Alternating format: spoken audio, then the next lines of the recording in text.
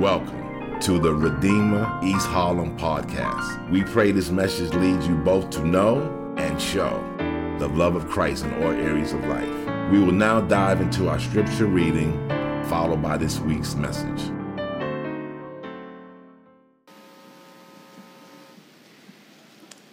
God speaks to us today from Galatians chapter 5, 22 to 24, Philippians chapter 4, 4 to 8.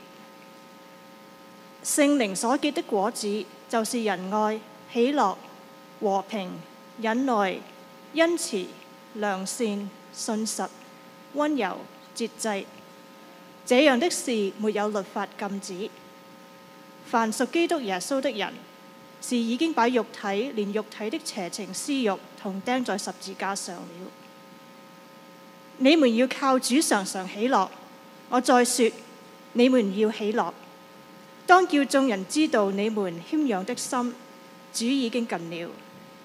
應當一無掛慮，只要凡事藉着禱告、祈求和感謝，將你們所要的告訴神。神所賜出人意外的平安，必在基督耶穌裏保守你們的心懷意念。弟兄們，我們還有未盡的話：凡是真實的、可敬的、公義的、清潔的、可愛的、有美名的，若有什麼德行，若有什麼稱讚，這些事你們都要思念。It's the word of the Lord. Thanks be to God. In the 1870s, a man named Horatio Spafford suffered some deeply traumatic experiences in very quick succession. Maybe some of you know the story, but Horatio, he first lost his 4-year-old son, who died. Then, not too soon after, was the Great Chicago Fire, which devastated his business and his livelihood. Then, a couple years later, he and his family, they needed to travel to England. And so because he had some business to finalize in Chicago before he could go on, he sent his family ahead of him to England, intending to meet them there. But as his family crossed the Atlantic, the ship that his family was on sank, and all 4 of his daughters died. His wife was the only one who survived. Of course, being in Chicago, he quickly left to try and meet his grieving wife, who was now in England. And as he was doing so, he actually took a route to England across the Atlantic that brought him very close to where his daughters had died. And as he passed by their watery graves, he wrote a prayer that would become a very famous hymn. The opening lines of that hymn read, "When peace like a river attendeth my way, when sorrows like sea billows roll, whatever my lot, Thou hast taught me to say, it is well with my soul." And what is that? What takes someone in the midst of quite literally some of the deepest grief that a person can endure, the loss of their children, to write words like, "Whatever my lot, Thou hast taught me to say, it is well with my soul"? What gave him that kind of confidence? What gave him that kind of peace? Well, if you've been with us, we've been in the middle of a series called The Fruit. And in this series, we've been looking at Galatians 5 very slowly over the course of the whole summer in order to see what is required for growth and the development of Christian character. And over the last couple of weeks, we've started focusing specifically on the fruit of the Spirit. Thus far, in the fruit of the Spirit, we've taken a look at what biblical love is. We've taken a look at what biblical joy is. And this week, we want to consider biblical peace, a peace that surpasses all understanding. It's the kind of peace that allows us, even in the midst of sorrow, to say, it is well with my soul. Now, to understand this biblical peace, I want to reconsider a couple of things that we've already seen in Galatians 5, and then I want to shift to taking a look at really like one of the go-to passages on biblical peace, which is in Philippians 4. But let's see what we can learn about biblical peace by considering these 3 things. First, the expectations for peace, the mindset for peace, and then finally, the guardian for peace. All right, so first, the expectations for peace. I want to start by remembering something that we said a few weeks ago.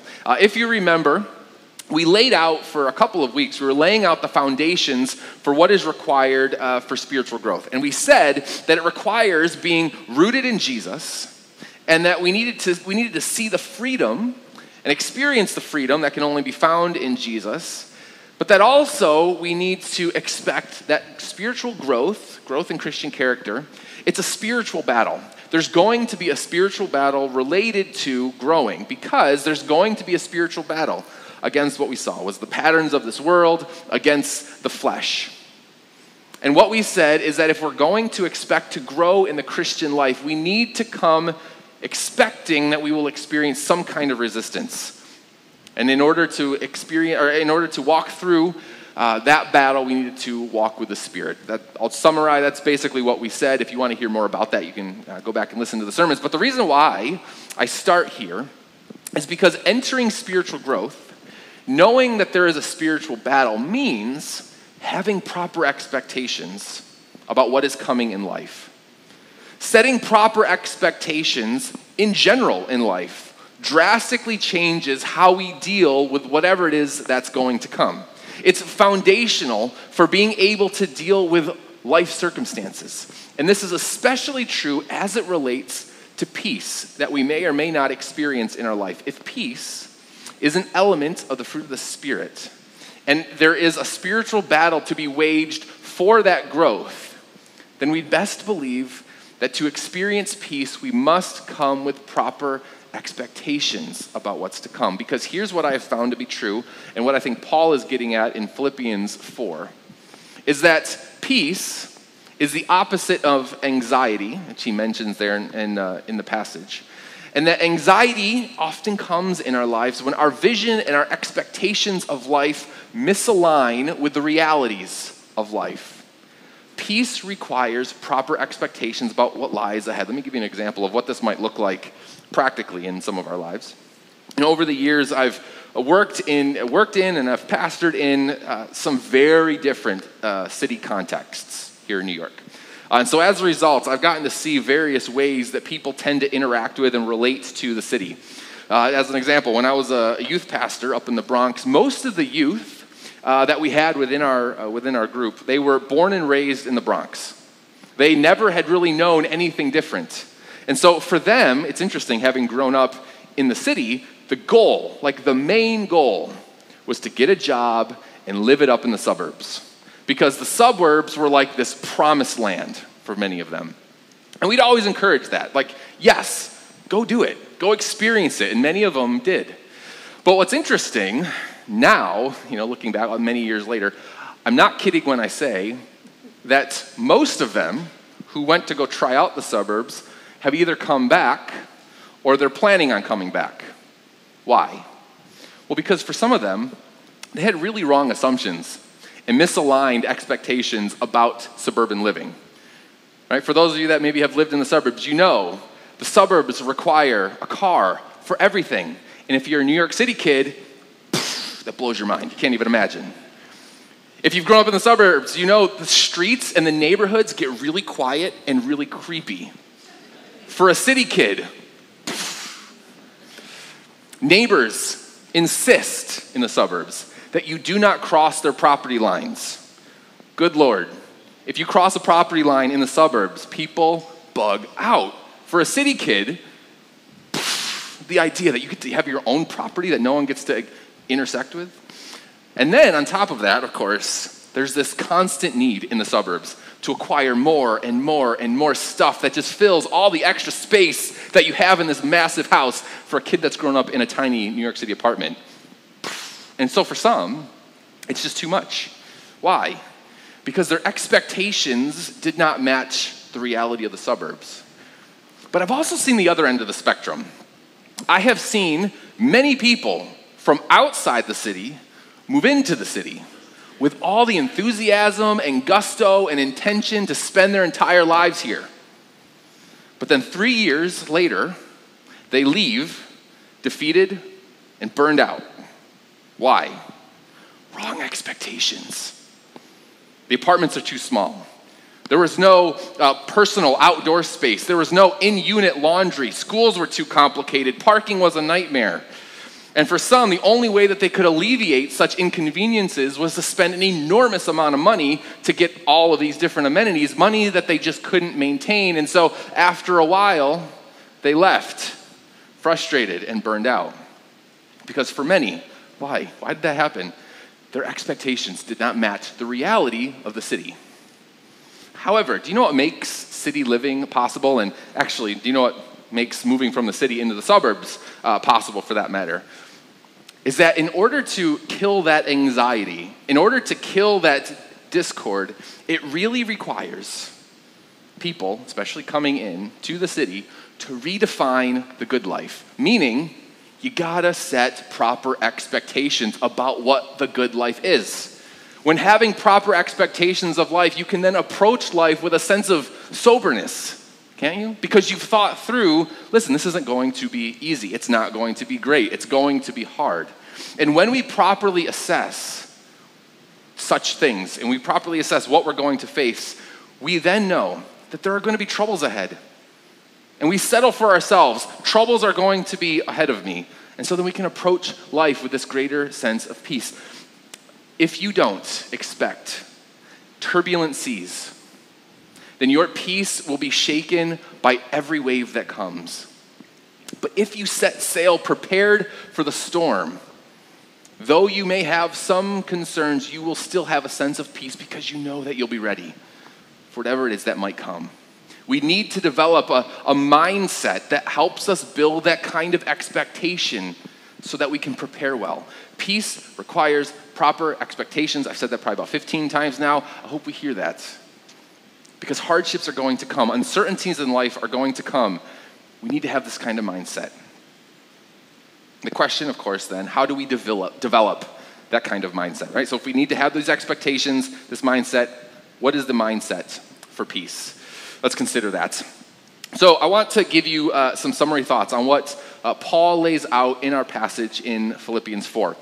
Before I do, let me just say first that what I'm about to lay out for you is one of the ways that I think that we can experience peace and avoid some of the anxieties, but I think Paul really nails the kinds of rhythms that we need to experience, or that we need to have in order to experience peace. Right? Let me lay this out for you. A mindset of peace, from what I see here in Philippians 4, requires an interweaving of three things. You ready? Here they are. First, a consistent rejoicing in salvation. I'll explain what I mean by that. A consistent prayer and petition. And then finally, a consistent remembrance of blessings. All right, let me quickly explain to you what I mean by all three of those. So a mindset of peace requires first this consistent rejoicing in salvation. To frame how we ought to resist anxiety in our passage and experience peace, Paul starts off by saying this in verse 4. He says, rejoice in the Lord always. Again, I say rejoice. All right, let me pause there for a second. We should point out that Paul is writing this book. This is known as one of the prison epistles. He's writing this book in prison. So Paul is currently about to face death. And so for him, in the midst of these circumstances, Paul is emphatic that regardless of his situation, he must rejoice. And he calls other people to do the same. Rejoice in all circumstances. Now, if you were here with us last week, you'll remember that we looked at rejoicing. We looked at this idea of joy, which is, it's rooted in the same word, rejoice and rejoicing. We looked at what it looks like. And if you recall, we said that biblical joy is rooted in the gracious gift of God's love that results in gratitude that deepens our faith so that we might persevere to maturity, right? That's what we said about biblical joy. So rejoicing isn't necessarily feeling exuberance, but rather a habit of gratitude for the gracious gift of God's love in Christ. A mindset of peace requires a regular remembrance of this very thing. It requires a remembrance of God's salvation, of his love for us. And so the first thing we have to remember is if you're going to experience peace, it requires reflecting and remembering God's salvation, his love for us. But the second thing that we see here that Paul lays out is that it also requires this consistent prayer and petition. Look at verse 6. Paul, after talking about rejoicing, then turns and says in verse 6, do not be anxious about anything, But in every situation, by prayer and petition with thanksgiving, present your requests to God. And what does that mean? See, a mindset of peace starts with rejoicing, but then moves to prayer and petition. It's a means by which we're able to name and bring before God the very things that are causing us the anxieties in life. God is concerned with our concerns. He desires for us to bring those to him with honest petitions for our needs, all while rejoicing in our salvation. And I note this explicitly because as a pastor and as one who talks with a lot of people and has certainly in my own personal life experienced this, I have found that we tend to err in one of two ways when it comes to considering our real anxieties in life. I have found that one way that people can err is that they actually don't take seriously the extent to which the anxieties of life are worth processing out loud and speaking the challenges that they face in life. And what I mean by that is I have found that some, when they experience anxieties or struggles in life, they somehow assume that those anxieties or the struggles are the result of a lack of faith or God's displeasure with them or an attack of the enemy or just not worth noting at all because no one really cares and no one really wants to hear. And as I've said, as a result, for many, they bury it. They try to ignore it. They don't acknowledge it. But we're told here, by prayer and petition, to present our requests to God, meaning we can be honest and open and vulnerable about our anxieties. But I've also seen another error. The other way that I've seen people err is that they're perfectly fine with prayer and petition. They're perfectly fine making known their struggles and their anxieties. But I have seen many times that prayer and petition also come with anger and bitterness or resentment and frustration. Right? They are very honest with their anxieties and they bring them before God, but they do so shaking their fist at God, angry that those struggles are in their life. I gotta say, that's not it either. Because a mindset of peace requires a consistent prayer life that is honest and vulnerable, prayers and petitions before the Lord, but then also is filled with a gratitude and a rejoicing, as we just said, with the goodness of God. These things interweave. The final thing that I think a mindset of peace requires, though, is what we'll call a consistent remembrance of blessings. Right? How does one rejoice in the gracious gifts of God while also bringing the anxieties and struggles of life? Look at verse 8. Paul says, "Finally, brothers and sisters, whatever is true, whatever is noble, whatever is right, whatever is pure, whatever is lovely, whatever is admirable, if anything is excellent or praiseworthy, think about such things." What is that? A mindset of peace will require that we are regularly thinking about, yes, the difficult things in life, but also thinking about the things in our lives that are noble and right and pure and lovely and admirable. There are hardships in life, but there are also daily blessings and daily graces that are given to us if we would just have eyes to see them. And sometimes those daily blessings and those graces are interwoven with the pain that we experience in life. Meaning just as an example, several years ago, Anderson Cooper was interviewing Stephen Colbert, and they were connecting. Maybe some of you saw this interview, but they were connecting and bonding over the effects of having lost both of their fathers at very, very young ages. And then as a result, having in many ways to be the stabilizing force, even at 10, for their mothers who had just lost their husbands. And the reality for both of them is that they would both say, yes, that death and the life that then came completely changed the trajectories of their lives. This really painful hardship changed the trajectories. And then in a really tender moment, and I would really encourage you to Google this, but to watch it, but there's a really tender moment between Anderson Cooper and Stephen Colbert, who, by the way, it's important just to note, Colbert is a deeply committed Catholic Christian. Cooper is reminding Colbert of something that he had said. and in a previous interview. And Colbert said this about his dad dying, and Cooper was reading it to Colbert. But Stephen Colbert said, "I love the thing that I most wished had not happened." And then in response, as Anderson was pushing Stephen to explain what he meant by that, Stephen says this: "It is a gift to exist, and with existence comes suffering. I don't want it to have to happen, but if you are grateful for your life, and I'm not always, but if you are, you need to be grateful for all of it. And what do you get from loss? You get awareness of other people's loss, which allows you to connect with that other person, which allows you to love more deeply, if it is true that all people suffer. And it makes you grateful that you suffered, so that you can know that about other people as well. I want to be the most human I can be, and that involves acknowledging and ultimately being grateful, even for the things I wish didn't happen, because they gave me a gift." And then he ends with this. And he said, "In my tradition, that is the great sacrifice of Christ, that God does it too. You are not alone. God does it too." Now, what is all of that for Colbert?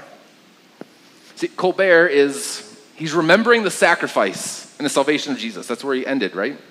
He's remembering what God in Christ did, while honestly acknowledging the broken realities of life, realities that he wished did not happen. And yet still, in the midst of all of that, he sees the blessing of life by thinking on that which was excellent and praiseworthy. I mean, Colbert's response is Philippians 4 to a T.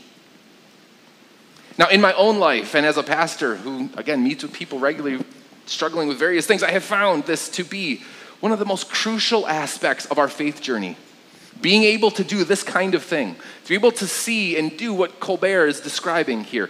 Life is tough, and there are numerous ways that we're going to struggle, various reasons for anxiety.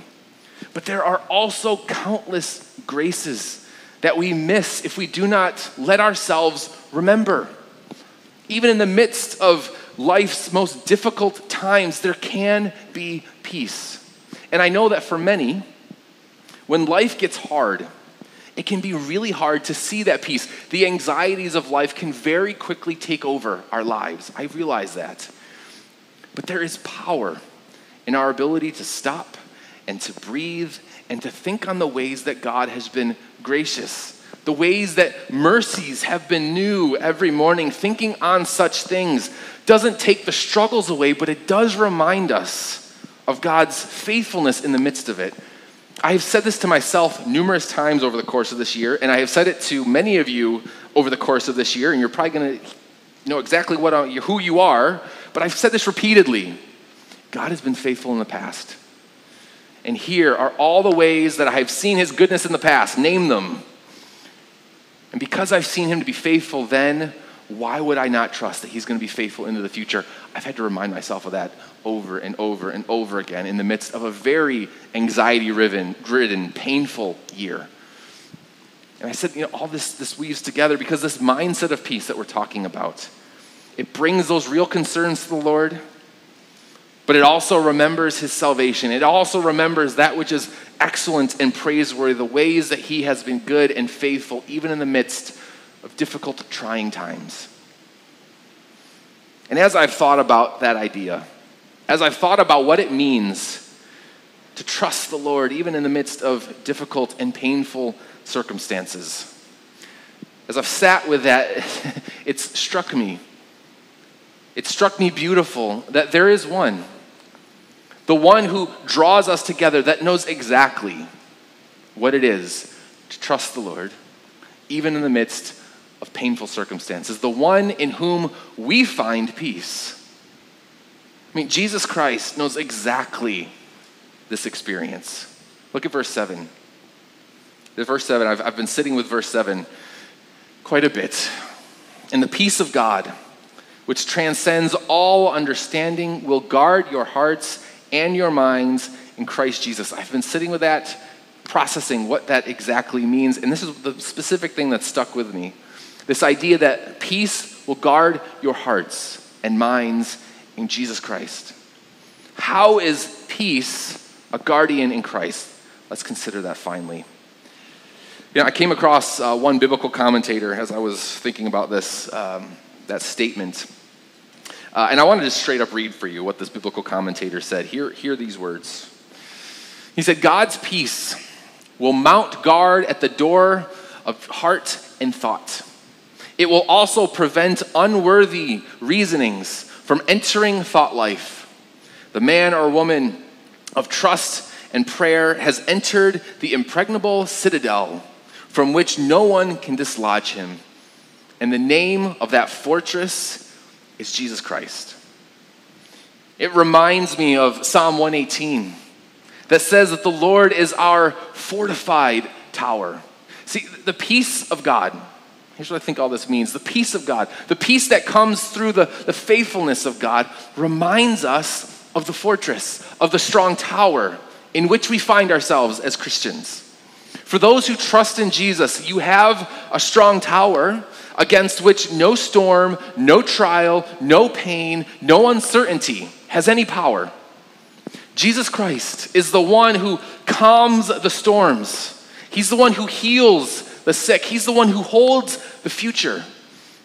He's the one in Mark 9 who's in the midst of a storm who stands up and says, "Peace, be still," and the storm settles. But at the same time, remember what Colbert said, that the beauty of Christianity is that Jesus is not just the one who holds all power and authority, he's also the one who has suffered. He's also the one who has experienced the storm, the one who has felt the pain, and the one who has had to trust the purposes of God, purposes of the Father, in the midst of it all.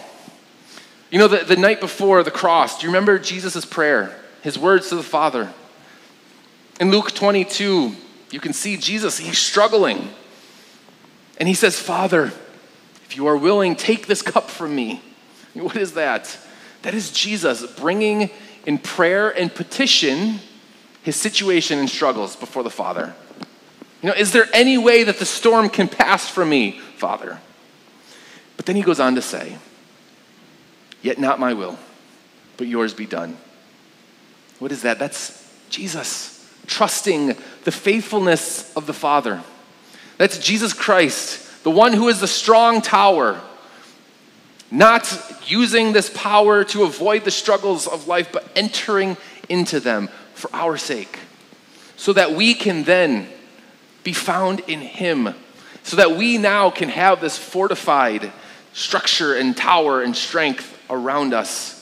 It's what it means to be unified by faith in Jesus.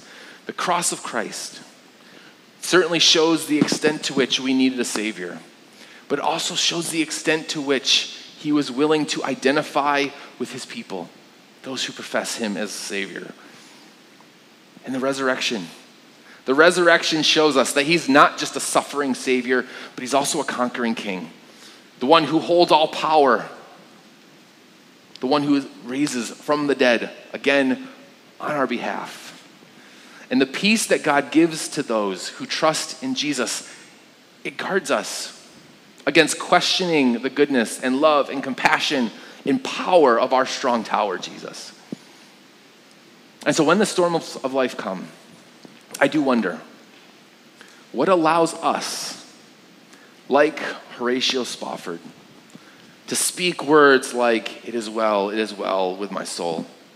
What is it that in the storms of life are going to allow us, like Stephen Colbert, to be able to say, I will choose to be grateful, even for the things I wish didn't happen? How do we get to that kind of peace and trust? That peace and that trust comes in the same way that it came to both of them, to know that our Savior has suffered, identifies with our pain, a Savior that has died for us, proving his love for us, but also the Savior who is powerful enough to calm the storms, demanding the ravaging waves to be still. And even more, a Savior who is risen from the dead, proving that in the end, even the brutality of death cannot stop him and his redemptive, restorative plans. And so may the peace that guards us in Christ lead us to consistently say, when sorrows like sea billows roll, whatever my lot, thou hast taught me to say, it is well with my soul. Let's pray. Our Father, we thank you, Lord, for your goodness, your kindness, and the peace that you accomplish in Jesus. We thank you, Lord, that we can be confident in knowing that you are a God who sees us in our pain, that you're a God that did not leave us alone in the midst of that pain, that you sent your Son to experience that pain and those struggles in order that we might have hope beyond them. For as we look on Jesus, we not only see a crucified Savior, we also see a resurrected one, our strong tower. Give us eyes to see, give us a mindset that experiences the peace that comes by faith in Christ. We ask all this in Jesus' name. Amen. Thank you for listening to the Redeemer East Harlem podcast. For more information on our church and how you can support what God is doing through our church, go to www.reh.nyc.